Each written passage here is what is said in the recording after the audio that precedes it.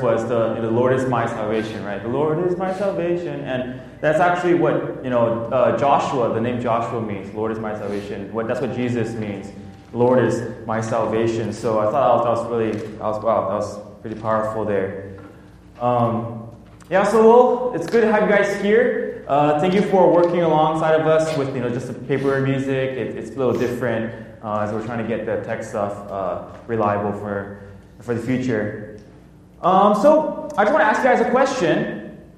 What comes to your mind when you hear the words "make disciples"? Make disciples. What comes to your mind? What does that mean? What does that look like? How have you seen it done? I think for a lot of church people or church-going people, we might know the phrase where it's from. Maybe we know it's somewhere in Matthew or something related to the Great Commission. Or Matthew 28, verse 18 goes like this.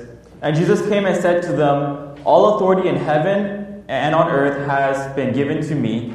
Go therefore and make disciples of all nations, baptizing them in the name of the Father and of the Son and of the Holy Spirit, teaching them to observe all that I have commanded you. And behold, I am with you always to the end of the age." So if you want to know more about what God's will is for your life, this is a part of it. Some people are like, well, I don't know God's will. What does He want me to do? Well, this is a part of it. If you're a believer, it's pretty important that we know this. But I also think it's a part that we often forget, or we fail, or we feel guilty. I don't know if I've done that. I don't know if I've made a disciple. What does that look like? And over the years, I've heard different things about making disciples. For example, I've heard that it's the duty of the select few. Right? It's the duty of the pastor. Right? It's the duty of the elder. It's the duty of people who've gone to seminary, right? Who've taken these biblical classes and got these biblical degrees like the THM, the NDiv, or the MTS, things like that. It's for those people like Billy Graham, right? Those people who are like those great evangelists, or it's for those people like those great preachers like Charles Spurgeon. It's for those people who are good at public speaking, who know a lot about the Bible, right? Or people who people like that. It's for them. And my job, I tithe. Right? I give money, to the church so they can do the good work, right? Or I pray. I pray that my pastor can do share the gospel with someone, or I pray for someone else that can do that. Right? It's for the people who are like super Christians. I don't know if you guys have heard that term before, but it's those super spiritual people that we look up to. It might be that person that's older. It might be that person that's more mature. And I want to share with you that this type of thinking, it's actually pretty destructive. Okay, it's pretty destructive, and it's anti-missional. Right? We just read the Great Commission, and this type of thinking here, it's a lie, and it couldn't be further from the truth. And what we need to be reminded of is that every Christian is supposed to be making disciples. Sure, tithe. Sure, that's good. That's a good habit. That's a good posture, right? That's being generous, which is good. Right? Pray for other people as they share the gospel. That's good. That's great. Don't stop doing that.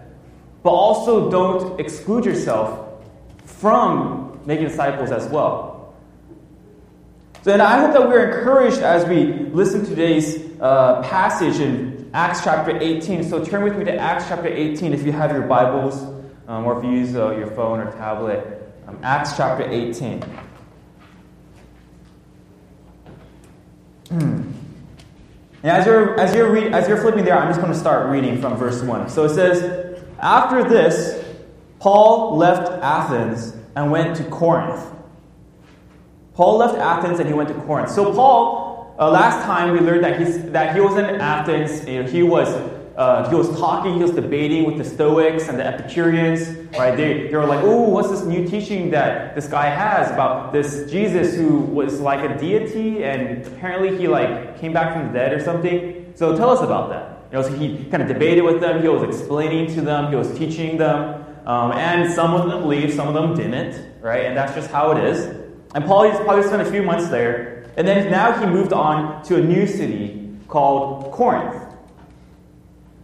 So Corinth was approximately 50 miles west of Athens. And even though Athens and Corinth are both in Greece, Corinth was a vastly different city compared to Athens. Okay, Athens was a smaller, lesser city, right? It was known for its schools, but by that time, it's lost its former glory. Right? Those glory days are over. Now it's more known for its schools of philosophy and those related influences. But Corinth, on the other hand, it was a booming city. It was a bustling city. It says that when I was reading the history, it said that no major building during this time, no major building was more than 100 years old. So that means people are building, right? There's construction going on. There's needs that are being fulfilled and being met.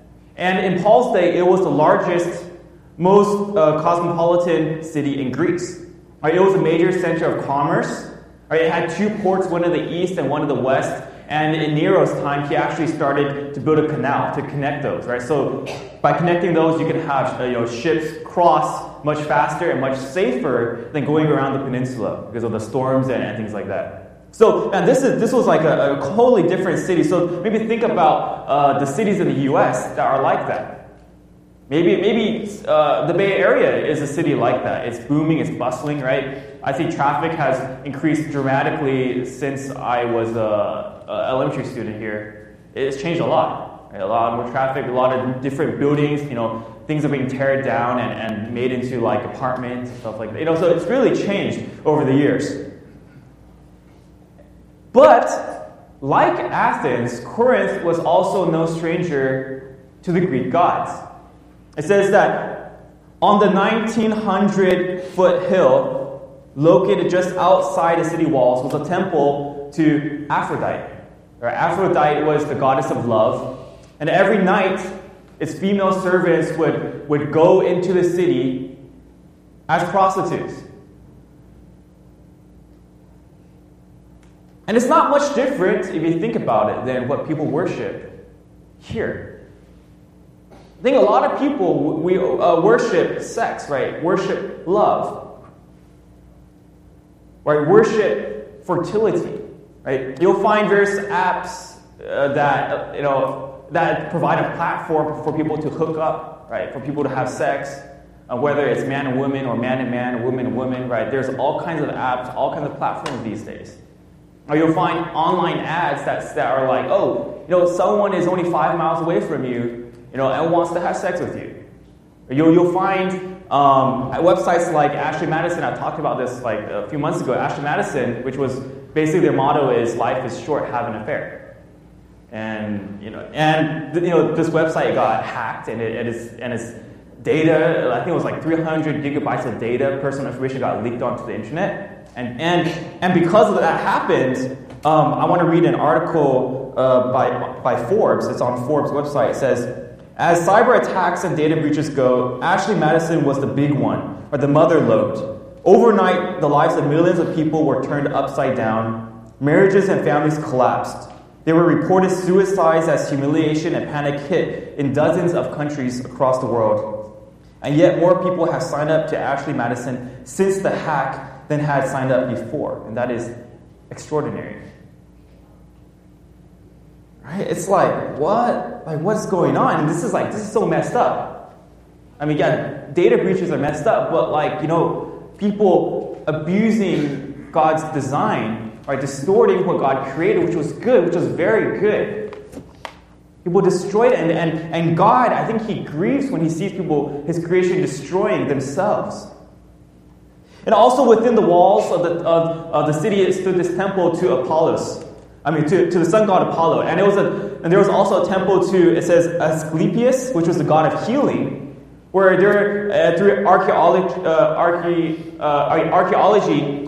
people were able to discover ruins of these body parts made of clay. And apparently these people would bring these body parts to the temple and they would pray, and they're like, can you heal this part of my body? So there's that going on as well. So this is the city of Corinth. This is the city of Corinth. This is the background. And also, if you might know, there's 2 books in the New Testament that are written to the church in Corinth. Right? 1st and 2nd Corinthians. So these letters were written to a pre-existing church that was founded during the time that Paul spent there. And that's what we're going to read about in today's passage. So let's continue in verse 2. It says, "There he met a Jew named Aquila, a native of Pontus, who had recently come from Italy with his wife Priscilla. Or because Claudius, who was the emperor, had ordered all the Jews to leave Rome. Paul went to see them, and because he was a tent maker, as they were, he stayed and worked with them. Every Sabbath he reasoned in the synagogue, trying to persuade Jews and Greeks." So wherever Paul went, he was living out the mission. Living out the Great Commission that we find in Matthew 28. He's trying to disciple people, help people come to know who God is through the truth. And he's going and he's baptizing, he's spending time from weeks to months in different cities, teaching and preaching. And I wonder if you've ever asked before, as you guys read the Bible or heard, how did Paul make money? How did Paul make money? Like, we all need to make money at some point in our lives to support ourselves, right? If you're still like in high school, middle school, then your parents are supporting you. But for people who are adults and are past college now, like, we all know that we need to work, right, to support ourselves. So Paul, he's definitely not like a high schooler anymore. So how is he able to just travel all the time on these first missionary journey, second missionary journey? How is he able to do that and then, travel to all these places, pay for expenses, and then for lodging and for food and for any of his needs and clothing and something? How is he able to do that? Anyone ever wonder? So, well, yes, it's true. He did rely on the goodwill of people. So when he traveled, he may have stayed at people's houses. People would have fed him. Yeah, maybe, and it also says that people donated to him, right? Sending gifts, different churches that he planted, that he started, they wanted to support his work, so they would give him gifts, give him some money. But there were times where the money wasn't enough, or donations stopped, or for various reasons. We know that the Philippian church, Justin is preaching through Philippians, that church had a very good relationship with Paul, and they were one of the very few churches that donated to Paul's ministry, whereas other churches in Galatia, they just didn't for some reason. We also know that Paul sometimes he would specifically choose not to receive any gifts and donations because he didn't want people to get the wrong idea. Or he didn't want people to think, oh, he's only coming here, he's only sharing this this amazing message, and we can receive this message if we support him. So basically, he just wants our money. He didn't want them to get the wrong idea, so he chose, I won't accept anything. In fact, I'll work. I'm going to work. Sure, preaching and teaching, preparing all these things takes time, takes energy, right? If you're doing something else, then that means, opportunity cost, right? You can't earn money if you're doing other things, you only do one thing at a time, right? So Paul, he's okay, well, I'm going to work. So what does he do? He meets this couple called Aquila and Priscilla, and he works with them as a tent maker. So what do we know about Aquila and Priscilla? We know that they're married and they're Jews. Right? They used to live in Rome until Claudius kicked them out along with all the Jews. So seeing that Paul never shared the gospel with them, it doesn't show that here. We assume that they must have heard the gospel and became believers when they were somewhere else, probably Rome. And interestingly, Paul's never been to Rome yet. Paul really wants to go, as we'll find out as we read the Bible, his letters. He's I want to go there. That's my goal. I want to go there, but I just can't yet. But somehow the gospel has reached here ahead of him, which means that someone or some people went there and shared the gospel and began to make disciples. That's why we have Aquila and Priscilla who are believers already. And I think that's really amazing because we have people who really cared, who were bold. Maybe they were nervous, maybe they were scared, but at least they're hey, I'm here What am I supposed to be doing with my life? Sure, I'm supposed to be making money. Sure, but also I'm supposed to be making disciples. And it was really dangerous as well because, as you know, during this time, there was a lot of politics going on. And I think that's the main reason for why Claudius kicked the Jews out. Because these Jews, they're causing too much trouble. We have the non-believing Jews. They're like, oh, these Christians are, distorting the scriptures. They're teaching lies. Like, we want to punish them. Right? We want to put them in jail. Right? We want to stop what they're doing. And the Jews also like, well, what are we doing wrong? We're not like disobeying any laws, are we? So there's this commotion, and probably Claudius didn't want to have that in the city, so he kicked them out. So these people, all these Jews, they had to leave, they had to be relocated. What they did is that they took their faith with them and decided to spread it in a new place. So I want you guys to think is that, what do you want our church to be known for? What do you want our church to be known for? What do you want to be remembered for? Because we know that life is unpredictable, right? Health is unpredictable. We always, pray, God, let me, have a good life. Let me have a healthy body. Let me not get sick. Pray for healing and stuff like that. But life is unpredictable. There's disease, right? Car accidents. Jobs, unpredictable. Sometimes you might get a better job offer somewhere you want to leave. Sometimes you get laid off. Right? Sometimes your job relocates you. Right? You have to move away. Family, there's marriage, there's death, there's drama, there's kids. Our life is unpredictable. And people move away for various reasons. People move away to take care of family. People move away for college, for higher education, for work. Sometimes the cost of living is too high. People move away because of that. Sometimes we just want a new environment. Like, I'm just kind of sick of here. I just need a breath of fresh air.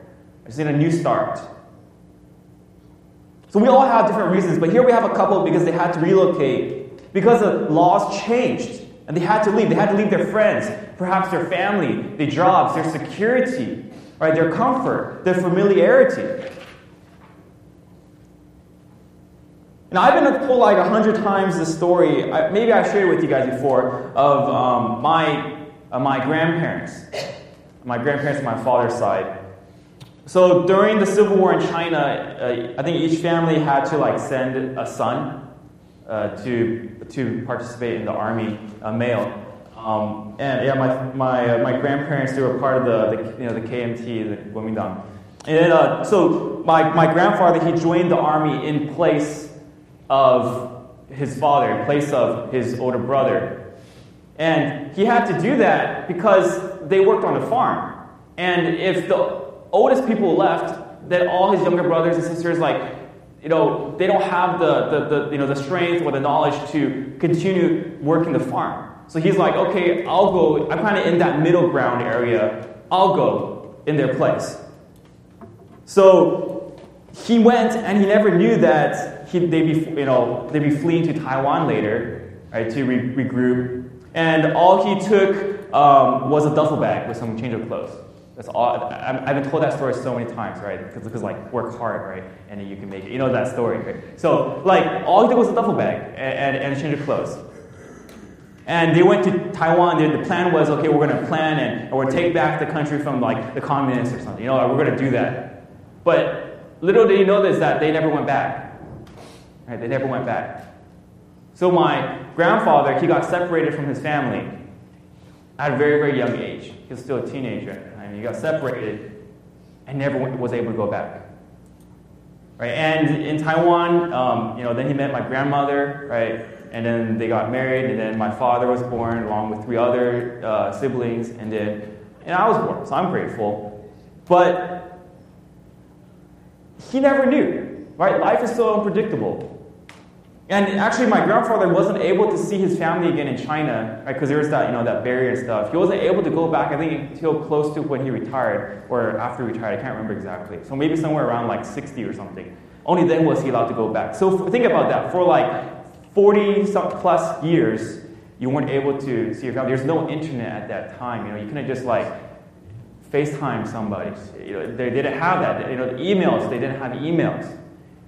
So they weren't able to get in contact. Letters, I don't even think letters would have made it across that the ocean in that time.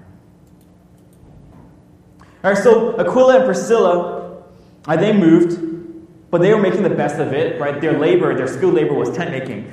So tent making is more than just putting poles in the ground and putting like a tarp over it, okay? That's more than that. Tent making was actually very skilled labor, and many scholars, they believe that these tents were made out of leather, which means that these people would have been skilled leather makers, so working with leather. And it's also possible that what they worked with was something called silicium, which was woven goat's hair, which would have been made into cloth. So silicium originated from the province of Cilicia, and that also happens to be where Paul came from. Right? That's his home place. So we think, okay, well then Paul was probably also a tent maker. That's why he chose to work with them, right? He stayed with them and he worked with them. But it also says that in verse 4, every Sabbath he reasoned in the synagogue, trying to persuade Jews and Greeks. So the Sabbath started on Friday evening and went into Saturday evening. So there was this time where he would go and he would share. And this was the stage of life that he was in, and he made it count. Okay, so in the past, he could have went there like every day. He was supported. He could have went there every day. But now he's not. So he worked. And in his available time, in his own way, he decided, this is how I'm going to go and share the gospel. I'm going to go every Sabbath and share that. But during the other days of the week, I'm gonna grind it out. I'm going to do my work. I'm going to make the money, and I'm going to be able to support myself and also share with others. And most likely, he was just busy as you are. I'm sure, a lot of you guys are way more busier than people back then. But he was probably also busy. There were probably days where he had to work overtime to finish a project. Or there are days where he would probably be so tired that he would hit the bed and just fall asleep instantly. There are probably days where he had to deal with customers and coworkers. Maybe some order went wrong, or something has to fix something. Customer, relations and all these things. He had to work on how he's going to improve his craft, right? Get better at making tents. And yet, in all the busyness of life, the mundane, right, making money and just day to day, he took opportunities. He saw these opportunities, and he chose to live for God. And I want you guys to know is that God's discipleship making plan is us. Okay, God's discipleship making plan is us. It's all of us. It's all of us. Each one of us. In 1 Corinthians 10:31, it says, so whether you eat or drink or whatever you do all to the glory of God. So those who went on to retreat this summer, this is one of the Bible passages that the pastor spoke about. So anything that we do is part of our act of worship to God. It's part of what we're supposed to be doing as Christians. We're not supposed to just be lounging around and hitting the beach and not doing anything, and just begging because we don't want to work. That's not the right way. Right. So I want you guys to imagine, okay, if Paul was if he was a sly tent scammer. I want you guys to imagine this. Okay? So Paul, he has his shop and he calls it Paul's Leather. Paul's Leather. He's selling leather tents, but what he's really selling is pleather. Here's what pleather is. Pleather is fake leather. Leather imitation. It's plastic. So you'll have bags that you're like, ooh, that's kind of nice. But it's only $20. It can't be leather, right? You'll have jackets that are pleather. My earphones, the cushion is it's pleather. Right? So what if he said, I'm selling leather tents, but he's actually selling pleather? And he's running the risk that people are going to find out. Right? What if it tears and they're hold up, this is not leather, it should be more durable. Right? What's wrong here, Paul? Did you sell me something? Are you cheating me? Are you cheating me here? So what would become of his witness for Christ? Would people then think, okay, all Christians are scammers? Because people have that tendency to do that. They like to kind of generalize. So they have one bad encounter and they'll say all the people are the same. So I want you guys to think about that, okay? Think about what if he had a bad attitude? What if he was I couldn't care less You don't like my product? No refunds, no warranties or anything like that. I don't care. You paid for it. It's your loss. Or what if he was disrespectful to people? What if he didn't care about people? Would then people think, oh, Christians are rude people? Christians aren't nice. Like, why would anybody want to be a Christian? What if he was lazy, right? The list could go on, and I want you to think about your life and your context, wherever you are and whatever you're doing. Okay? It doesn't just have to be work, but I want you guys to think in a broader picture of your life. So I want you guys to know is that your work is not meaningless. Your work is not pointless. Right? Your work is not just a means to an end. It's not just a way to pay the bills. It's much more than that. Sure, we work to pay the bills, and that's important, right? And for children, we should be grateful to our parents for the shelter there and the love and care that they provide. But it's not. It's more than that. It's more than that. I want you guys to see that your work is a platform to bring Christ into a new place, into that place.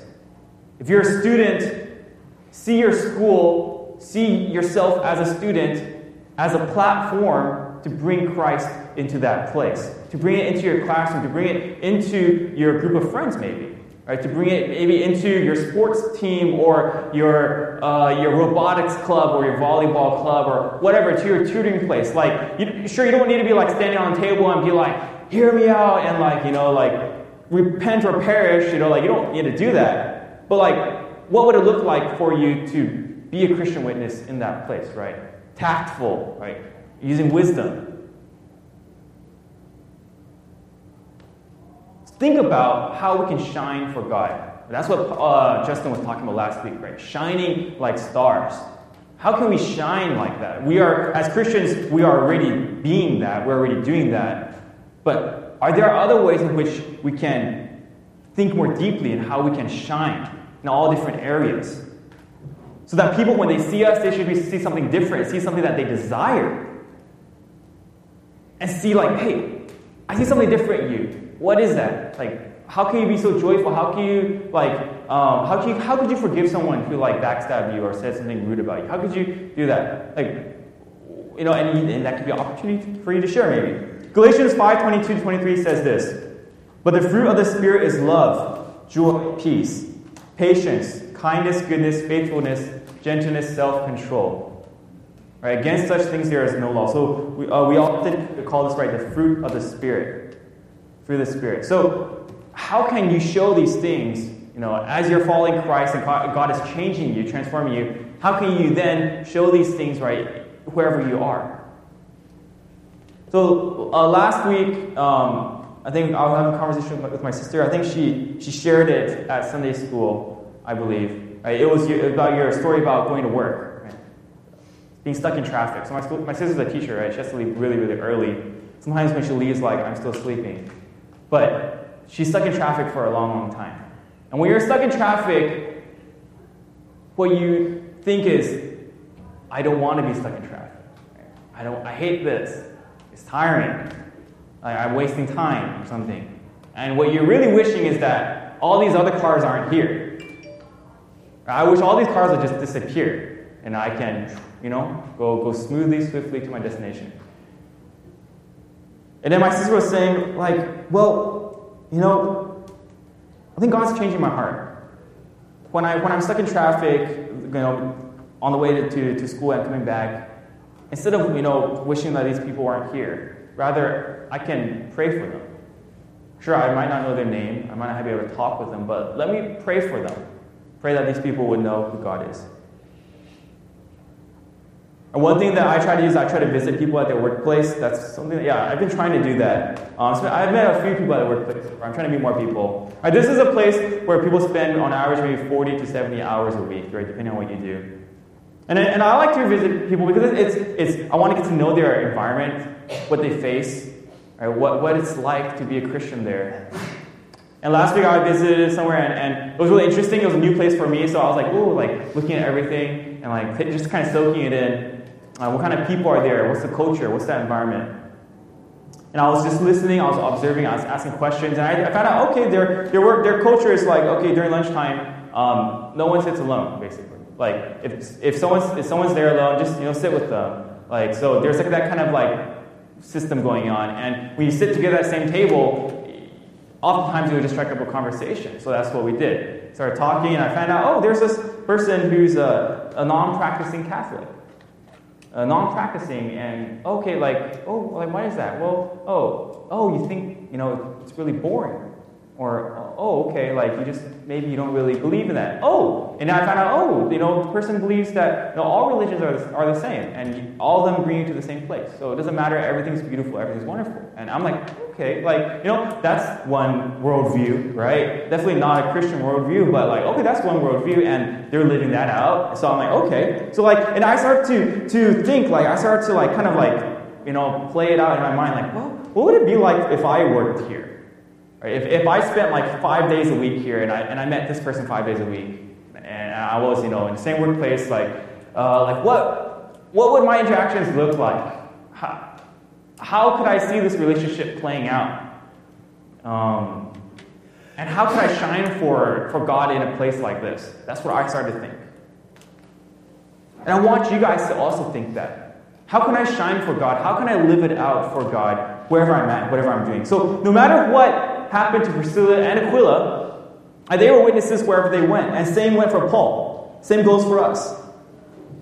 We see that later on in Acts chapter 18. Right, Paul, he moves on, right? He goes to Ephesus, and he goes on past Ephesus to Antioch.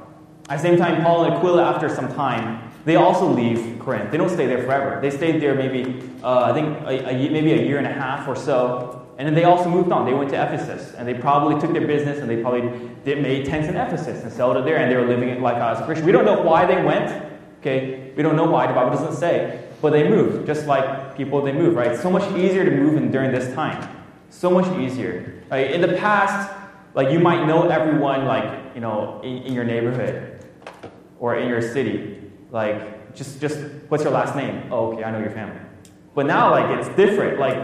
Tons of people have the same last name, and they're not from the same family, right? And we don't know people. People are always moving in and out. Our neighbor across the street has changed twice in the time that we've been there. In half a year, right? 2 different families have gone through that house already. People are always changing. So these people, they're moving, but they're taking Jesus with them, and they're sharing that. So whatever happens, wherever you are, I want you guys to know that you can live for Jesus. You can live for Him. And I hope that is something that we can be remembered for, is that when people tell stories like my parents tell me stories about my grandfather, working hard and you can make it, you just got to work hard, stop being lazy. But the stories that my children tell me, I hope it would be, Phil was someone who really cared for people. So Phil was someone who shined for God wherever he was. Right? That's something that I hope that my children would share with their children. So I'm just going to pray for us, and as we sing the last song, we're going to have the offering bag come around. I'm just going to pray for us. Dear Lord, thank you for sending your Son, Jesus Christ, the perfect, spotless Lamb who was slain, but because of that, we can have eternal life. His resurrection is power. Lord, because you send your Holy Spirit to live within us, where we can be we have the ability then to live for you. Or would you cultivate in us this fruit of the Spirit? Or would you help us to be witnesses that we would really see wherever we are as, wow, God put me here. You put me here. I want to do my best. I want to live for you. Whatever that looks like. Lord, we thank you so much for this awesome opportunity to go on this adventurous life with you. We know that it is crazy. Paul's life is crazy. Priscilla, Aquila, their life, they're moving around. Things are changing.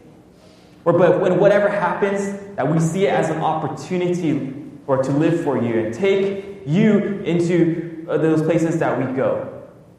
Or we thank you and would you empower us with your Spirit to live for you. And as we fellowship here, as we learn together, as we grow together, we pray this all in the name of Jesus. Amen. Would you please rise as we sing the last song together? And